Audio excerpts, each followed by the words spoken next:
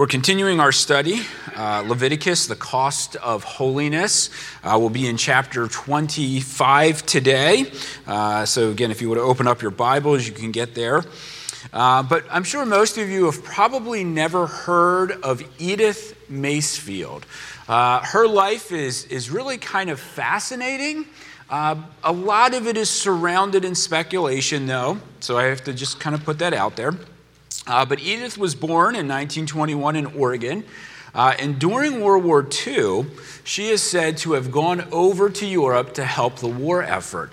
Edith has said that she was able to speak multiple languages. She went to the American government and basically said, "What can I do to go and help?" And they essentially said to her, "You're under 18, you're too young, you're not old enough. I'm sorry, we can't have you go and serve your country." Well, this did not deter Edith. She got her uncle to take her over. Her uncle connected her with some British government officials. They looked at her and said, "We think we can use you, Edith." And so what they did is they essentially set her up as a spy in Nazi Germany, to the point where Edith herself has said that she actually met Adolf Hitler while continuing to try to undermine the German advancement during World War II. Well, eventually Edith was found out. She was sent to a concentration camp where Edith says that she escaped with a bunch of children. After the war was over, she continued to work with kids. She set up some orphanage, actually turning one of the castles in Europe into an orphanage. But again, a lot of this is all from the words of Edith herself. So, what level of truth is what people sometimes wonder with the story that she shares. Now, the real interesting thing, though, about Edith is not so much what happened during the war, but when she came back to America. Edith had owned a home. It was a 1,000-square-foot home. It was a 108-year-old farmhouse, and it had been in the family for years. And as time began to progress, a lot of the mills that surrounded her house were starting to go away. And so in 2006, Edith was approached by a developer by the name of Barry Martin and essentially said, "Edith, we would like to purchase your home to make way for a mall." Well, Edith was intent on living in that house until she died, and she continued to fight the realtor for as long as she possibly could. And many of you may feel this sounds very much like the story of Up. Well, you can see there on the top is the movie Up, and on the bottom is actually Edith's home. So they actually literally built the mall around her house. Now, unlike the story of Up, where there was some tension between the character and the mall developer, Edith actually became quite friendly with Barry Martin. He actually started to look in on her. He'd check in, see how she was doing. He would take her to doctor's appointments.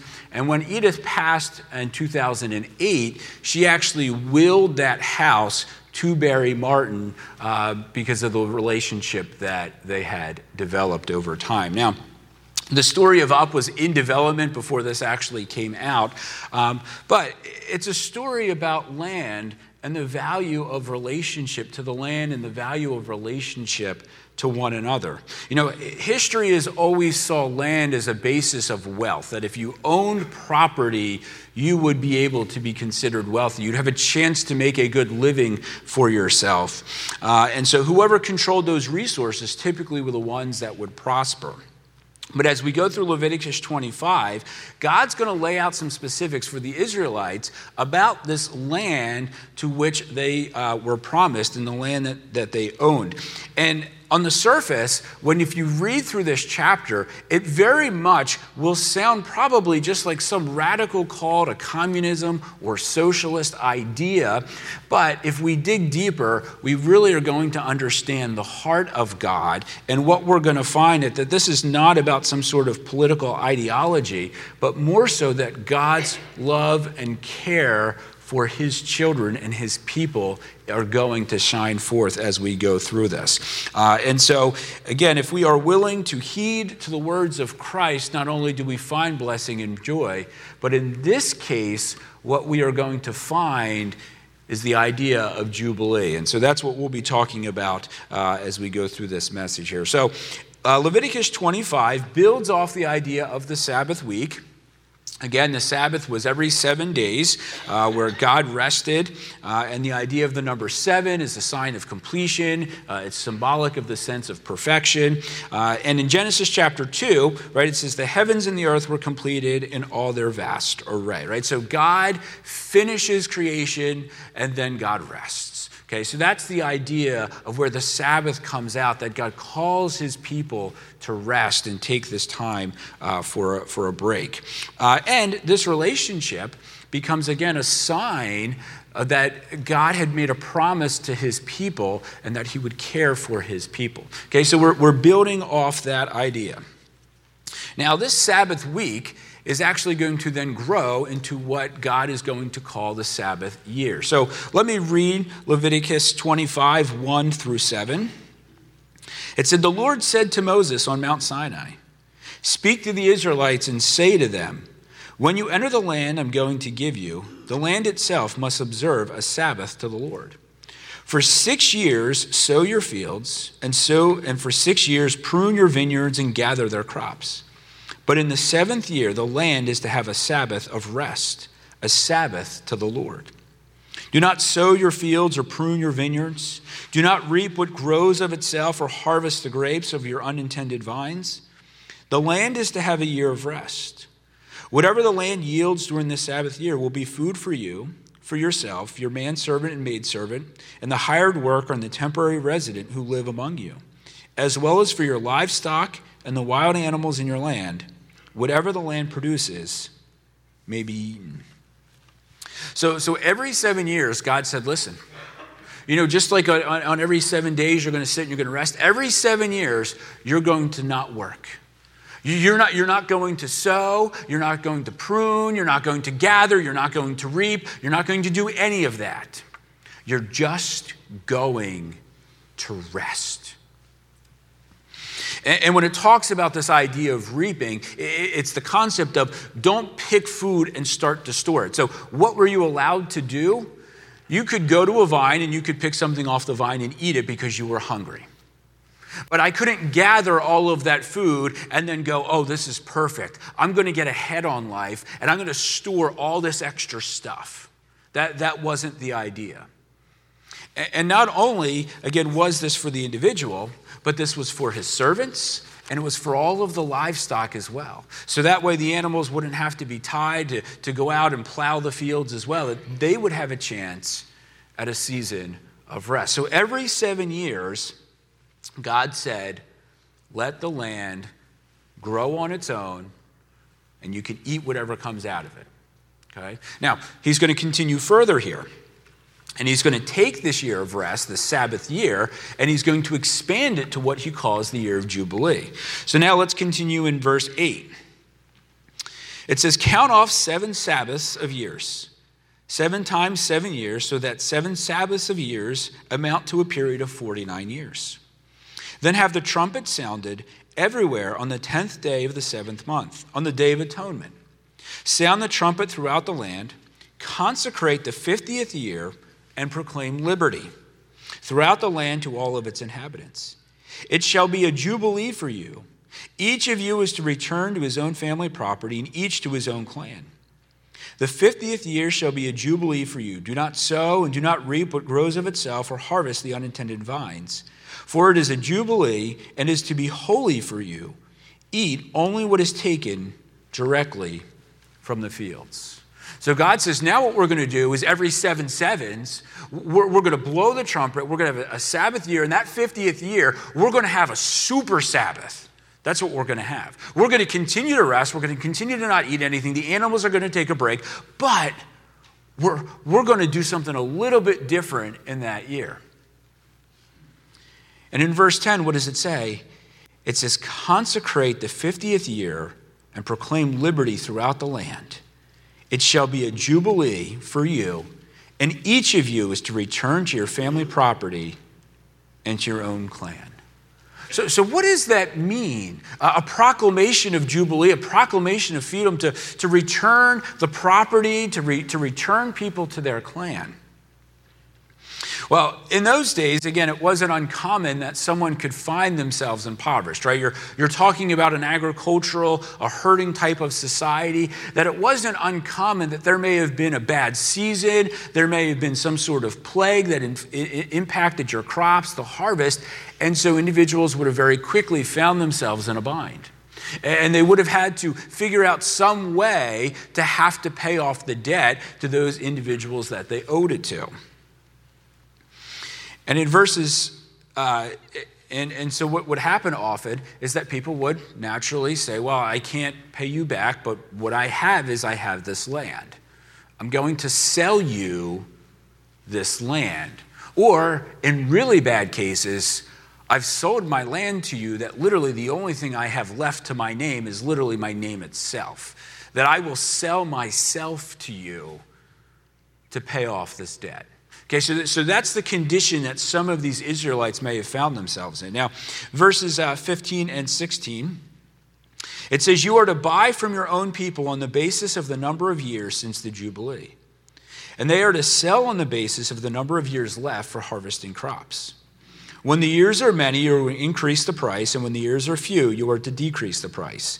Because what is really being sold to you is the number of crops. So essentially, that if I was getting close to the year of Jubilee, right, I couldn't charge somebody as much money or pay off as much as the debt perhaps that I would have owed. But if it was like year number 1 and I was going to sell that land, I could have sold that land for a lot of money because that would all be based on getting to that year of Jubilee. Now, before we go any further, I want us to understand something here. People, again, will often use the Bible and talk about how the Bible is incorrect and it condones things like slavery and bigotry. Let me just stop and say that is not true at all, because it can be very easy to read this passage and think that idea. So when you come in context here in these verses, and you see the word slave, please understand it's actually a better translation is to use the word servant. Okay, though some of your translations may use the word slave, it's better translated as servant because there's a different context with that. And if you look in verse 39, it says, if one of your countrymen becomes poor among you and sells himself, do not make him work as a slave. He is to be treated as a hired worker or a temporary resident among you. He is to work for you until the year of Jubilee. So already in that context, the scriptures is already saying there's a different notion about how we are treating those people that would have to sell themselves off to you into a sense of debt. Now, why does the Bible talk about it like it's some sort of piece of property? Well, again, the context right now, it's some sort of business transaction that's going on.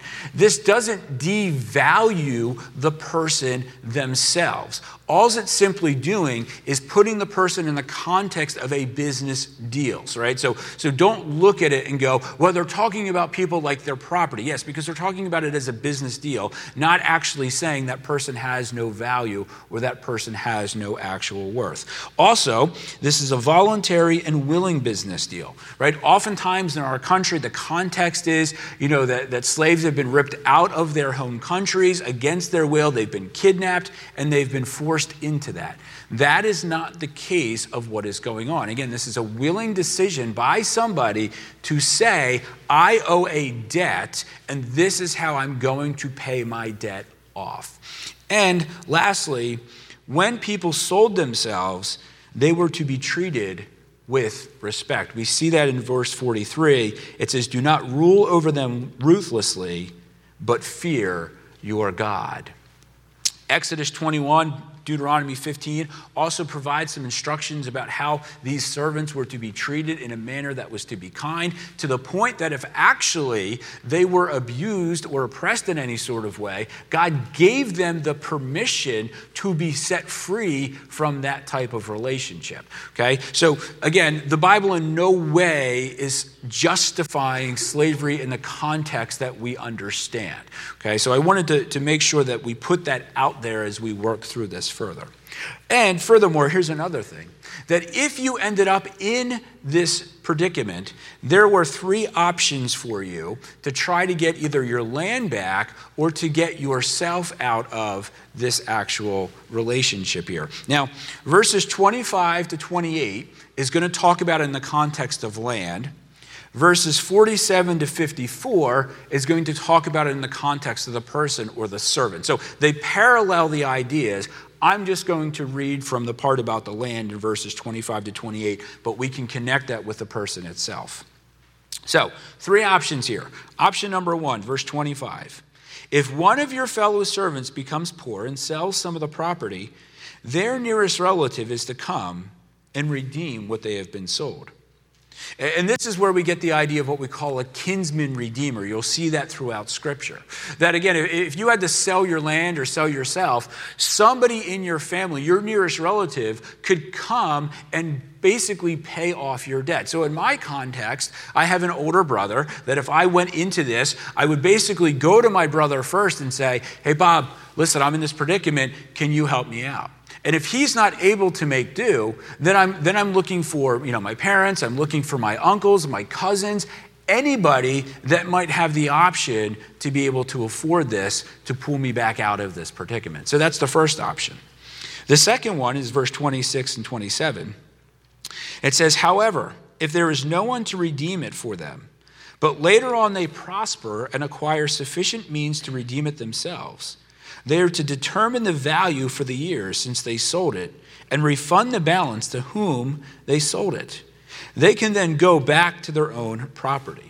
So one of the other things that happens is that as people are working to pay off their debt, it wasn't uncommon that they would actually get some sort of wage that they can continue to live off of. And so if a servant worked really well, there was a lot of prospering of the harvest, the owner looked at them and found favor upon them and continued to give them more and more, that person at some point could then turn around and say, look, I now have enough money to buy my land back. And I would like to go and do that. And that was an expectation that that owner would then sell the property back to the original owner. And it's kind of like how a mortgage works with our houses right now, right? The bank owns your house, you pay the monthly mortgage, and then eventually you come to a point where you get to tell the bank, listen, I've paid everything off, now this property is mine. Okay? And so all of that value of the land that the bank owned is now transferred over to you. Okay? So that's the second piece. And if you couldn't do any of those, then we had option number 3, which is verse 28. But if they do not acquire the means to repay, what was sold will remain in the possession of the buyer until the year of Jubilee. It will be returned in Jubilee, and they can go back to their property. So every 50th year, what that means is that land that was sold, the owner of that possession of that land, or if he owned any of those people, would literally say, here you go, you get your land back. You are no longer a servant to me. You are now free again. And again, when we first read something like that, you're like, wait a minute. You're telling me that I buy this piece of land from somebody, and then year 50 comes along, and I just have to give it back to them? Yes. This person says they can't pay off a debt, and so they're going to work for me, and then year 50 comes along, and I just have to let them go? Yes, that's exactly what the Scriptures is saying. Well, that doesn't make any sense, Adam. I purchased the land. It should be mine. And I think when we have thoughts like that, that's where it begins to expose the nature of our heart, doesn't it? Because what we don't see is a person, but all what we see is what I'm getting from that person. And it becomes a very selfish, greedy sense of life.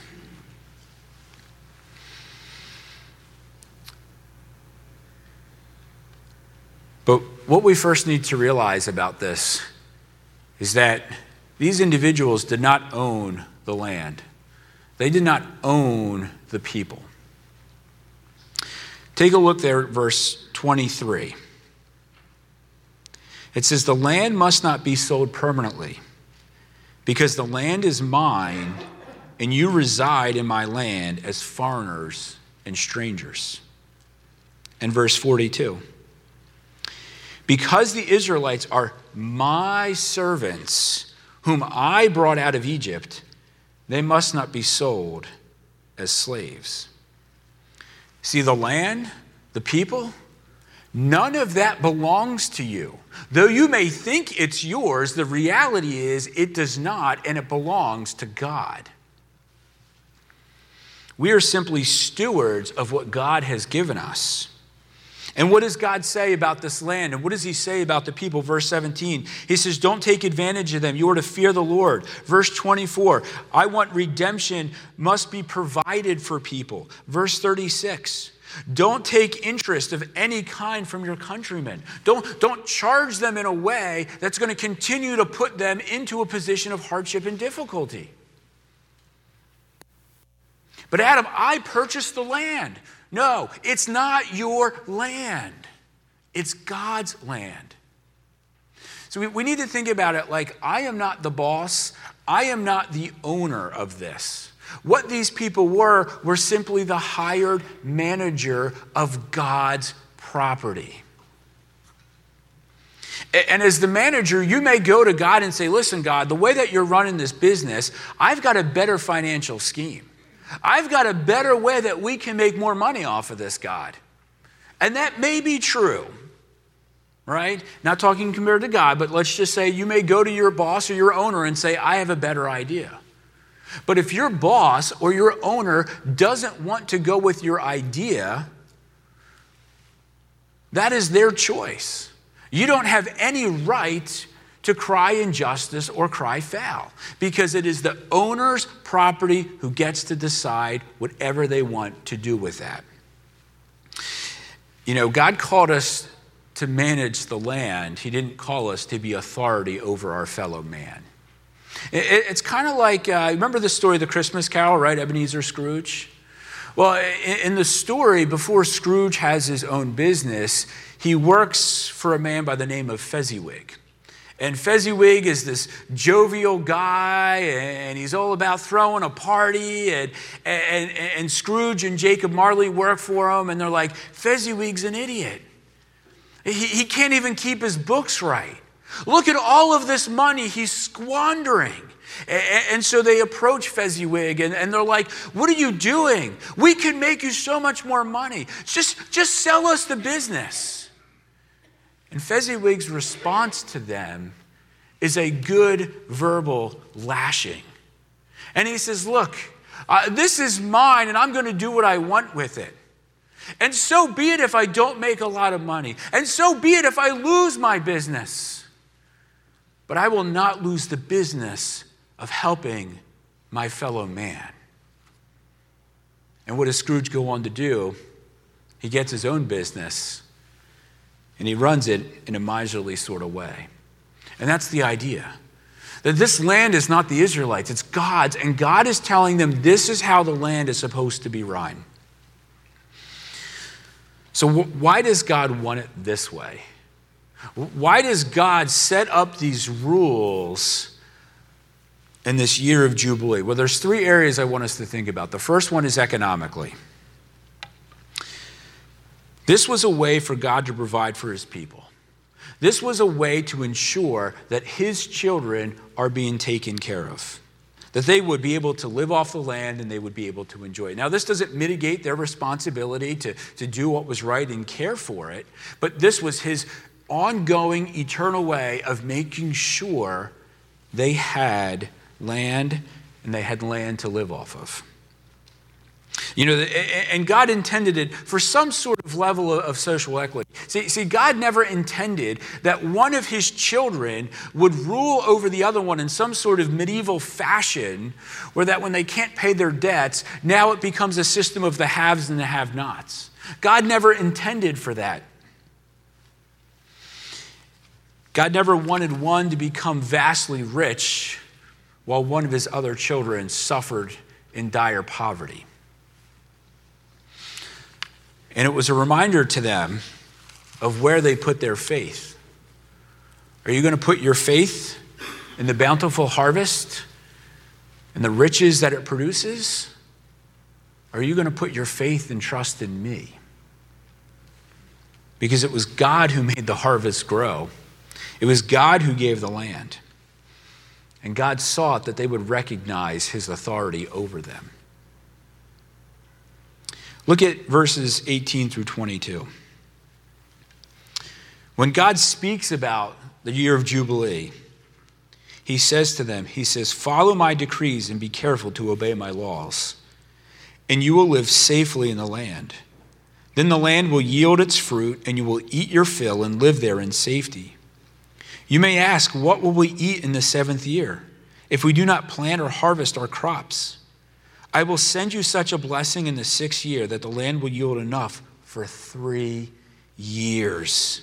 And while you plant during the 8th year, you will eat from the old crop and will continue to eat from it until the harvest comes in the 9th year."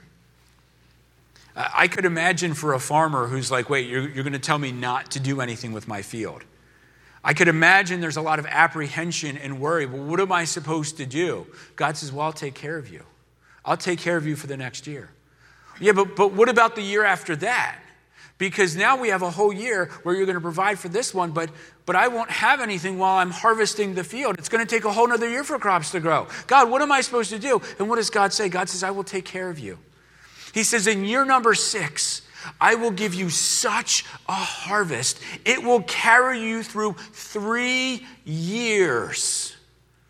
So for that 1 year, you can sit and do nothing, and I will continue to feed you. And when you go back to work and you're waiting for the crops to grow, you will have so much food that I will continue to feed you.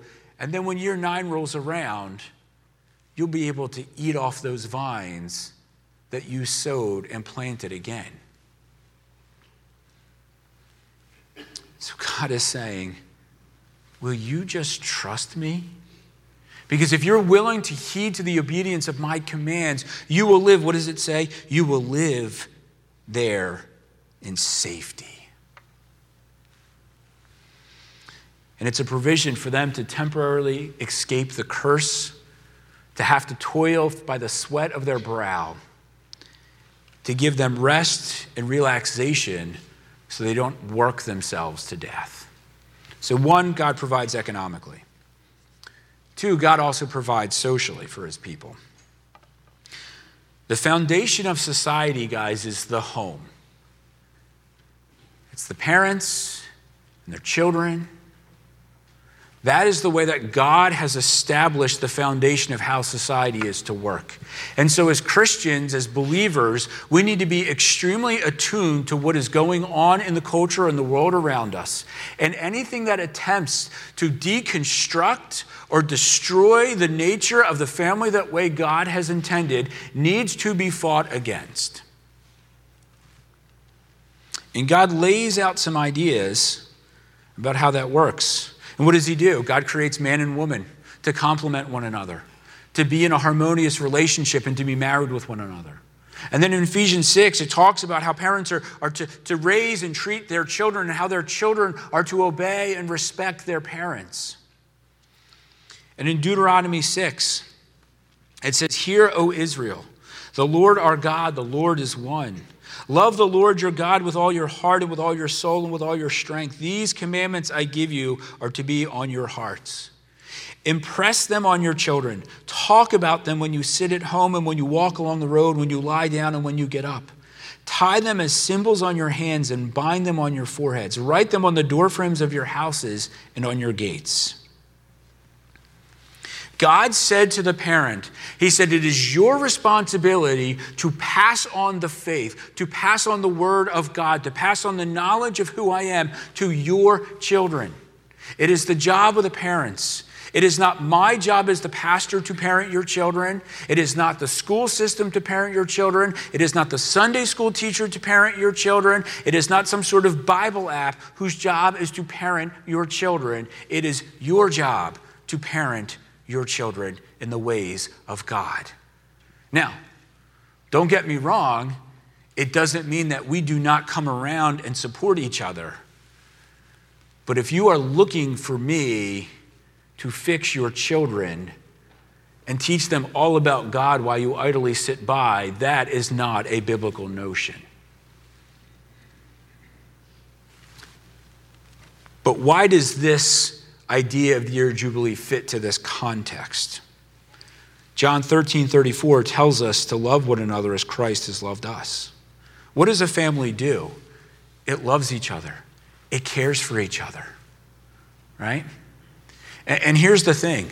When land was sold to somebody else, when a person had to go into debt to somebody else, you know what it destroyed?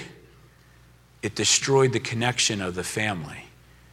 And God made sure that those families would always have a chance to be back near each other, to love and care for each other the way that God intended.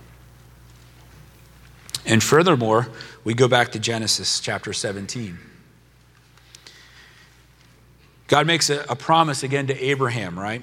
And in chapter 17, he says, I will establish my covenant as an everlasting covenant between me and you and your descendants after you, for the generations to come, to be your God and to be the God of the descendants after you. The whole land of Canaan, where you now reside as a foreigner, I will give you as an everlasting possession, and the descendants after you, I will be their God. God made a covenant promise to his people. He said, this land is yours forever. And so God ensured that as this land came back, that it came back to the people that God had promised. And this land became a covenant sign of relationship between them and God, that they were his people and he was their God. So this was just yet another way of God confirming his promise to his people. And lastly, theologically, what do we understand about the nature of God and who God is? Well, in verse 25, or chapter 25, it uses the word redeem. Redeem is another word which means to buy back. It's used 10 times. And the word jubilee is used 14 times in this single chapter. Redeem, redeem, buy back, buy back. There will be jubilee, there will be jubilee, there will be jubilee. God said there was a chance to buy back your property.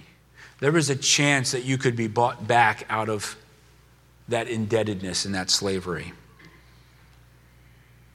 And God set a natural period, and he said, you know what we're going to do every 50 years? I'm going to buy back my people. Every 50 years on the Day of Atonement, they will blow the trumpet. And just keep that in mind, because we are building towards the Day of Atonement and why that becomes the most sacred and holy days for them. On the Day of Atonement, you will blow the trumpet, and that trumpet sound will proclaim freedom for people.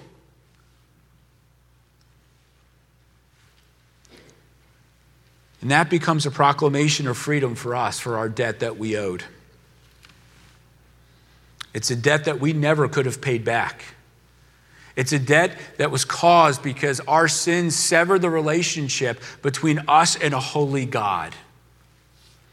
And the result is that severed relationship and our disobedience, we were to be cast into the perils of hell. But again, God in his goodness and love said, that is not what I desire. I want to buy back my people from that.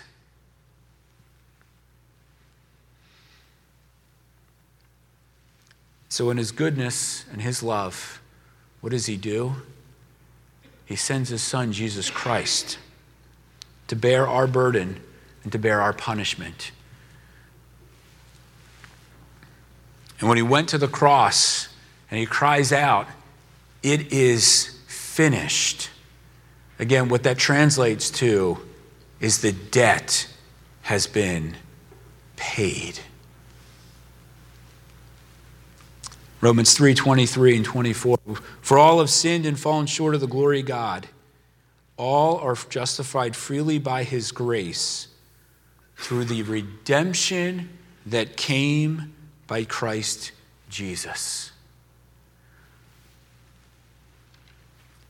We have been justified by his grace. He freely gave to us his Son on the cross to buy us back from the debt that we are owed because of the sins that we engage in. It was Christ who becomes our kinsman redeemer, our nearest relative that had the first right to buy us back, and he chose it for us. And how did he buy it back? He bought it back with his life and his blood on the cross. So when the trumpet sounds on the Day of Atonement in the year of Jubilee, it is a joyous celebration. It is a time to feast. It is a time to praise our holy God. Because when the trumpet sounds for us, it is also a reminder that our debt has been paid and we have been freed from the bonds of sin and slavery. And it is a reminder to us that the cross is our jubilee. Let's pray. Father, again, we could look at a concept of land and being forced to give it back. And Lord, we could be so clueless as to what any of that means. But God, everything about you screams out your love for us. It screams out your willingness to buy us back, to be in that relationship with you. Lord, let us look at the cross and hear those words of Jubilee, proclamations of freedom that is ours. We were indebted, and you paid that debt. So let us be people of joyous celebration. Let us be people that go into the world shouting the trumpet call that freedom is extended to each and every one of us. And they don't have to wait for 50 years, but all they need to do is call upon the name of Jesus Christ, and they will be saved, Lord. Let us spread that message of hope and joy for all times. Amen.